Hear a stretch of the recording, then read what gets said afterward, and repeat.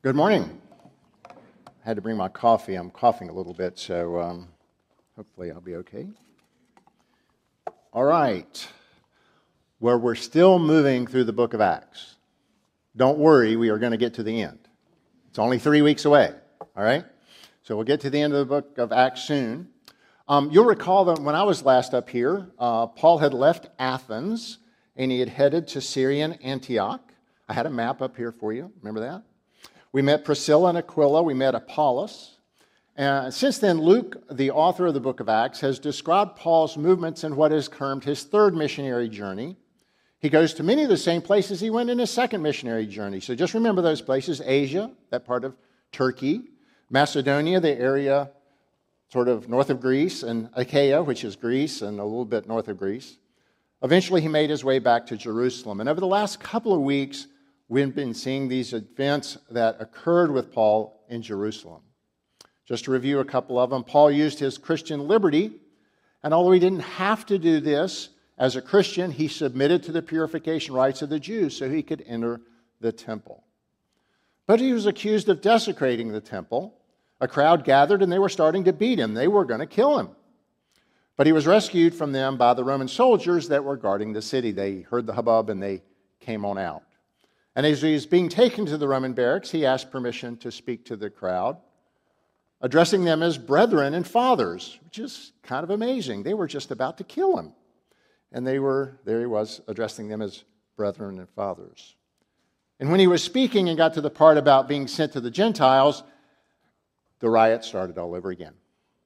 Then last week we saw Paul before the Sanhedrin, where he displayed, as Harrison said, his substance over against the Sanhedrin's style. Now, we didn't read the second part of chapter 23. We've kind of skipped from the first part of 23 now to 24, but let me briefly tell you that a plot was hatched to kill Paul. More than 40 Jewish men bound themselves to an oath to neither eat nor drink until Paul was dead.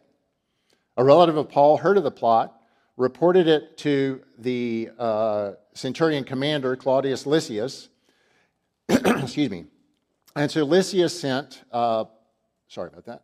Well, something came up on my computer. There we go.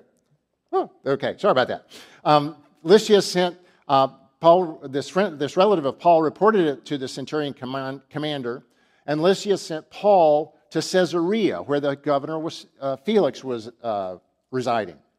And he did this for Paul's protection. And boy, did he send some protection. This armed guard had 70 horsemen and 200 foot soldiers, so they could probably handle 40 people coming after Paul, and he does make it there safely. Now, I do have to tell you, I've kind of always wondered how long it took those 40 guys to eat and drink again, right? I mean, they made this threat. They weren't going to eat or drink until they killed Paul, and he got away.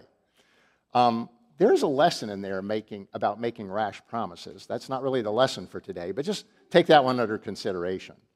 Because the lessons that we're going to learn today are going to emerge as we see Paul talking to Felix.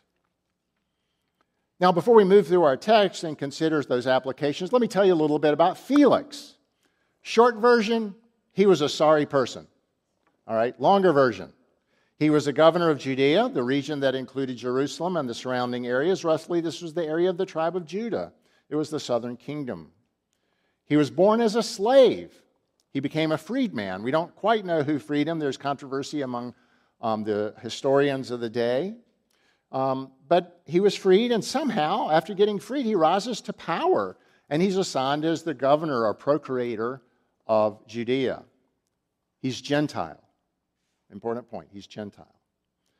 Because he's married to Drusilla, whom we just heard is Jewish. And not only is she Jewish, she's the daughter of Herod Agrippa I. Now, Herod Agrippa I is the Herod of Acts who imprisoned Peter and executed James. And next week, when Festus replaces Felix, we're going to see King Agrippa II and Bernice arrive on the scene. They are the brother and sister of Drusilla. I got really confused trying to figure all that out. You know, my last sermon I had a geography up there. I was going to bring a genealogy of it, but I was just over at this long corner of the genealogy, so I couldn't go all the way back. But if you have a question about it, don't come see me today because I actually left the genealogy at home. But, stop by and talk to me sometime. But back to Felix. He was brutal.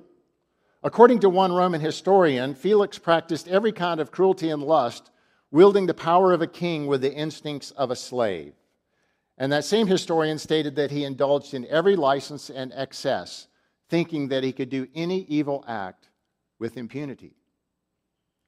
Now, during this time, there were numerous rebellions that were led by various Jewish zealots in the area, in that region. And so, according to some historians, Felix's desire to quell these insurrections, while he was a little brutal, actually led to peace. But other historians say he actually made it get worse because as he tried to suppress the rebellions, people reacted more. And there was one story in particular that I thought that indicated his cruelty and zeal to remain in power. Now, the governor of Judea is the one who assigned or appointed the high priest. Felix's predecessor was a man named Cumanus, and according to the Jewish historian Josephus, 30,000 Jews died under Cumanus' reign as the procurator of the area. So Jonathan, the high priest, went to Rome and petitioned the emperor to remove Cumanus, which he did, and he replaced him with Felix. So what happens? Jonathan becomes unhappy with his choice and begins to campaign and become critical of Felix. So what happens? Felix has him murdered.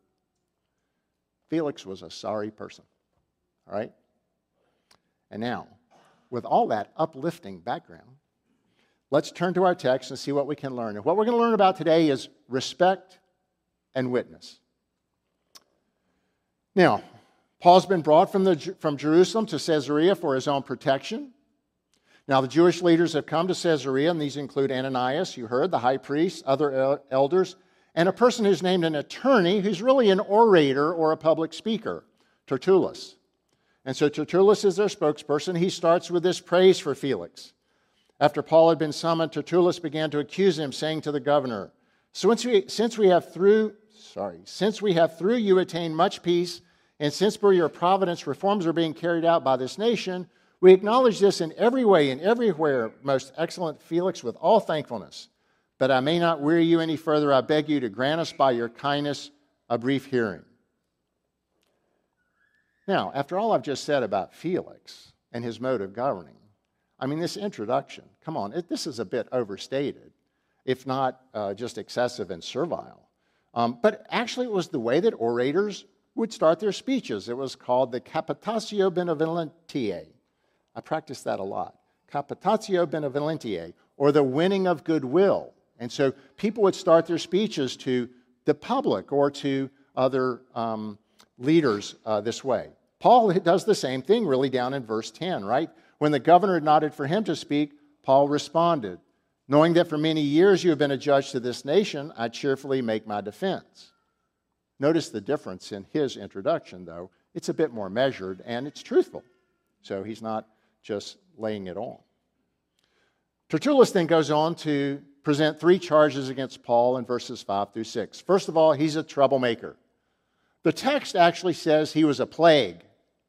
Some translations call it troublemakers, some call it pest.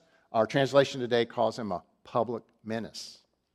Now you might think, why would this be such an important charge? We have lots of pests and troublemakers around us, don't we?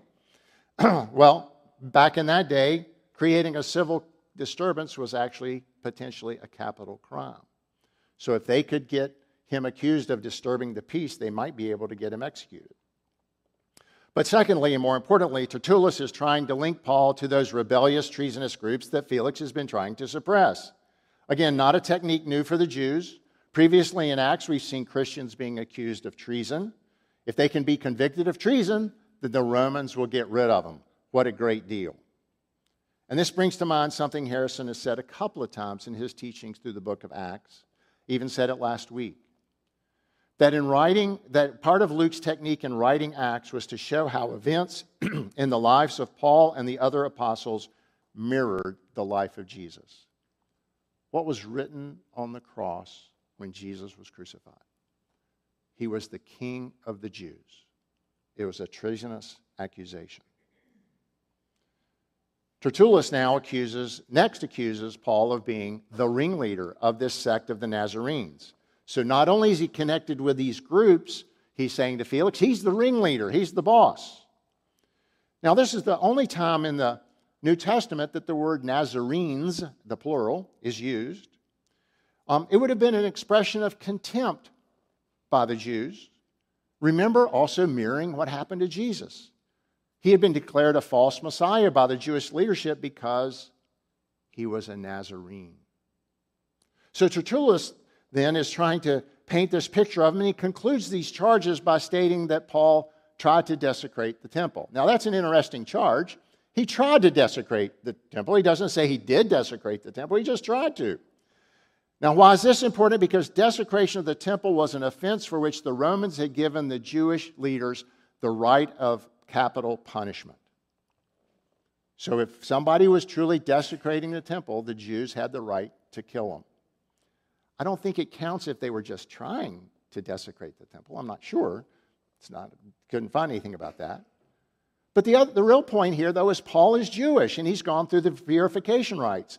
In that sense, he couldn't even desecrate the temple if he was trying to at that point after the purification. The Asian Jews, though, are accusing him of bringing Gentiles into the temple. If that were true, it's not Paul who was desecrating the temple. It was the Gentiles who were desecrating the temple. So this charge really kind of just doesn't make sense. But Tertullus concludes that the Jews arrested him for this, and Lysias took him away with much force. Well, this true is hardly true. As we know from chapter 21, it was a mob scene. The mob was trying to kill Paul. There was no arrest of Paul by the Jewish leadership. And yes, it's true, Lysias did come out with a large force, but the text of chapter 21 says that when they saw the commander and the soldiers, they stopped beating Paul. They backed off. Doesn't sound like it took much force to wrest Paul from their control. So an interesting set of charges. Now, after he lays out these charges, Felix allows Paul to make his defense, and after his introduction, Paul answers each of these three charges. In regard to being pest or a troublemaker, he says, neither in the temple nor in the synagogues nor in the city itself did they find me carrying on a discussion with anyone or causing a riot, nor can they prove to you the charges of which they now accuse me. He was not a troublemaker. He was not creating the civil disturbance. The civil disturbance was actually occurred because of the people who falsely accused him. And regarding being a leader of the revolutionary cause, Paul admits he's a follower of the way, but by doing so, he states, I do serve the God of our fathers, believing everything that is in accordance with the law and that is written in the prophets, having a hope in God, which these men cherish themselves, that there shall certainly be a resurrection of both the righteous and the wicked. In view of all this, I also do my best to maintain always a blameless conscience before God and before men. So yes, Paul says, I'm a follower of this sect called the Way. That's true. But by doing so, I'm actually being loyal to the God of the fathers, just as those who are accusing me are being loyal to the God of the Father. They think they're trying to be loyal to the God of the fathers. And then regarding the desecration of the temple, he states he was in the temple presenting alms, but he had been purified, as I said, and he didn't desecrate the temple. He even notes that none of those who accused him of that are even present for the trial. Now, Tertullus has presented his accusations with very little supporting evidence. Paul has refuted those accusations. It's pretty clear that Paul is innocent. Why doesn't Felix release him? Well, there's a hint in verse 26.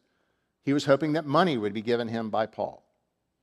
Among other possible reasons, Felix was hoping to enrich himself with a bribe. Perhaps he thought if Paul could bring alms to the temple, maybe he could bring alms to Felix. That would be great. Paul stays there in prison for 2 more years. He has some freedom, as it says. His friends can minister to him. But we are told that Felix used to send for him quite often and converse with him. And one of those times is described in detail in verse 24 and 25. For some days later, Felix arrived with Drusilla, his wife, who was a Jewish, and sent for Paul and heard him speak about faith in Christ Jesus. But as he was discussing righteousness, self-control, and the judgment to come, Felix became frightened and said, go away for the present, and when I find time, I will summon you. We'll come back to that shortly. Now, a lot of what we've been seeing in the book of Acts has been these various speeches and interactions of the early followers of Jesus with the surrounding culture and in various situations. Throughout Acts, we've seen various followers witnessing to the truth and reality of Jesus' life, death, and resurrection, and challenging people to follow Jesus. In short, they're presenting the gospel. Sometimes it's before large groups of people. Sometimes it's very small. Sometimes it is to those of Jewish heritage or those who have converted to Judaism. Sometimes it is those who are pagan and Gentile. And as we've been preaching through this, the whole preaching team, we have sometimes taken lessons for ourselves on how they approached others, and sometimes we have observed the content of what was said and how we can apply that to ourselves. And today we're going to actually do a little bit of both. Because in our passage today, we see Paul before Felix in two different contexts. The first is his defense before Felix in the presence of the Jewish leaders. The second is his more personal interaction with Felix and Drusilla. The first thing I want you to realize, and this has been said before, is the respect Paul displayed for others. This isn't new. Harrison observed it in a sermon last month. Paul was always respectful. Andy told us 2 weeks ago that Paul was always trying to build bridges.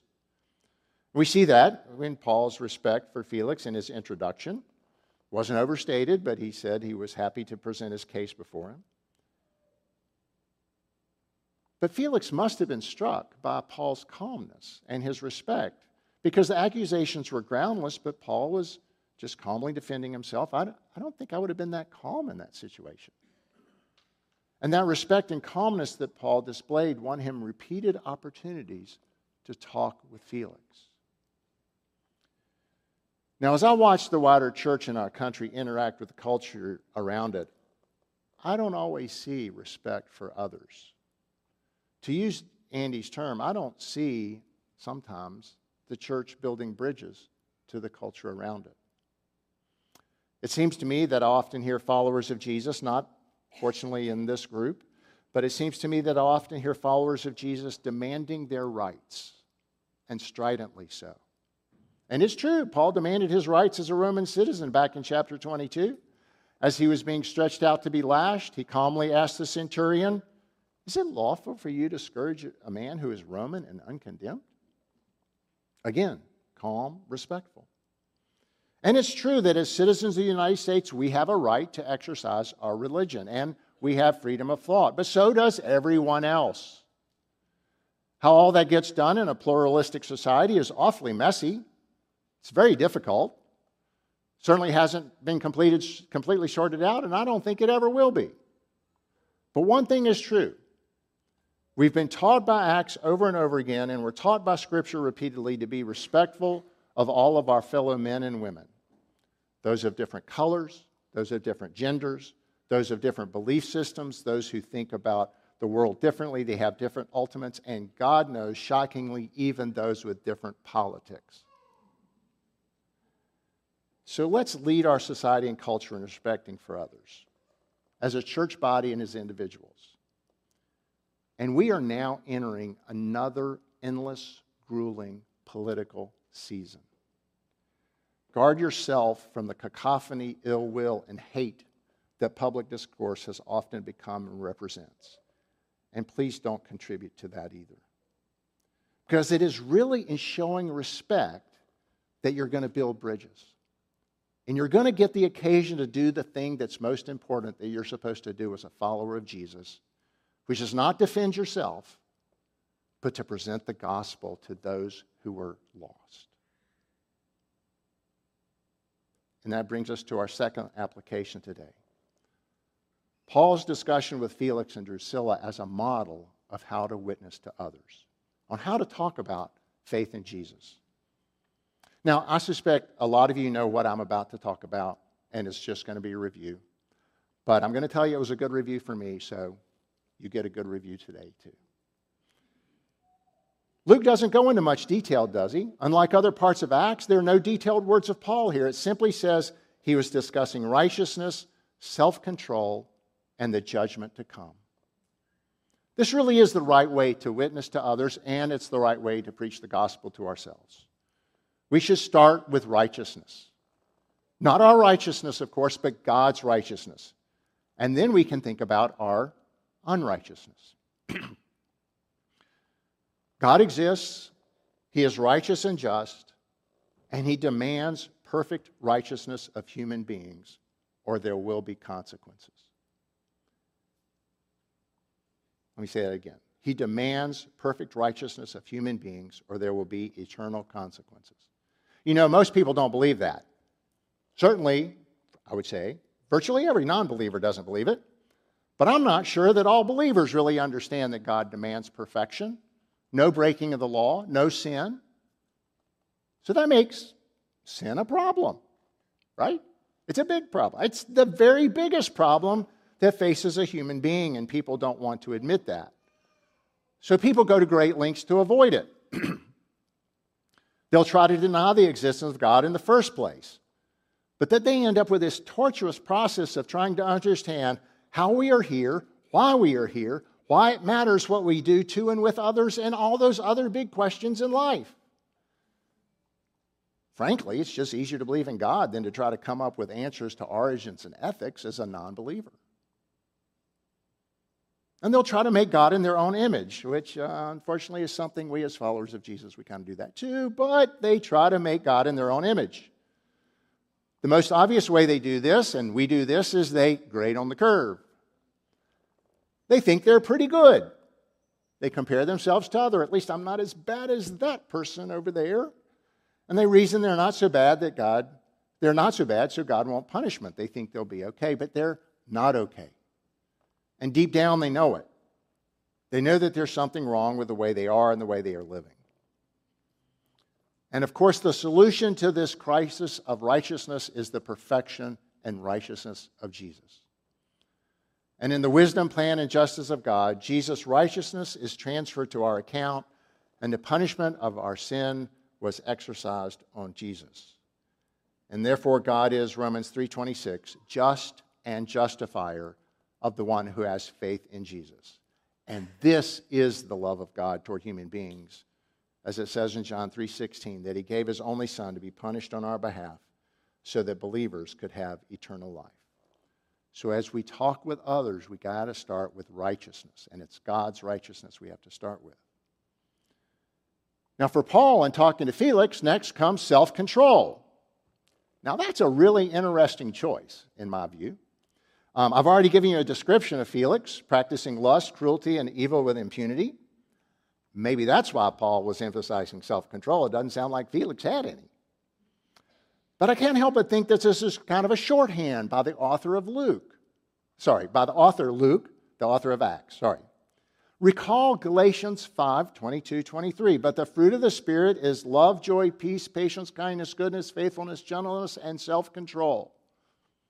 And then my favorite phrase, against which there is no law. I love that last phrase. But self-control is the last on Paul's list of the fruit of the Spirit. Is Luke really using a shorthanded way of telling us that Paul described all these things that come to one who follow Jesus? Would Paul have talked only about self-control and leave out all the other fruits of the Spirit? We're not sure. But I think we too, in our witness to others, should bear the fruits of the Spirit and talk about the fruit of the Spirit. Our witness should not end with simply encouraging someone to believe and perhaps guiding them in a prayer of belief, as important as that is. We should also be telling them what is the outcome of that belief. Yes, forgiveness of sins, but also real change in your life today. What change can they expect in themselves as they begin to follow Jesus? There's no better explanation than the fruit of the Spirit. And of course, if they choose not to follow Jesus, they won't enjoy that fruit. And you can just read Galatians 5:19-21 to see what deeds of the flesh exist without the fruit of the Spirit. It's a nasty and brutal list. And finally, Paul turns to judgment. And we should not be shy in talking about judgment to come as we witness to others. Just as people don't want to think perfect righteousness is demanded, they also want to think there will be no final judgment. For those who follow Jesus, the time of final judgment will be a time of examination, but it will also be a joyful time of joining with Jesus and others of His at the wedding feast of the Lamb in the new heavens and the new earth. For those who don't choose to follow Jesus, there's also examination. And then there's punishment and despair. With all of this talk of righteousness, self-control, and judgment, Felix became frightened. No wonder. Doubtless he was convicted. Paul was helping him see the weight and consequence of his sin before the righteous, perfect God. Felix sent Paul away. And isn't that representative of what happens to us as we talk to people in our culture? People don't want to listen. We're sent away. People try to refute what we say to tell us we're wrong. People ridicule us, tell us we're foolish to believe such things. And so it will be when we witness to Jesus in our culture with respect. And that should be no surprise. Paul tells us in 1 Corinthians 1, "For the word of the cross is foolishness to those who are perishing, but to us who are being saved, it is the power of God." He continues and says, "The Jews were asking for a sign, the Gentiles searching for wisdom, but we preach Christ crucified, to Jews a stumbling block and to Gentiles foolishness. But those who are called, both Jews and Greeks, Christ, the power of God and the wisdom of God."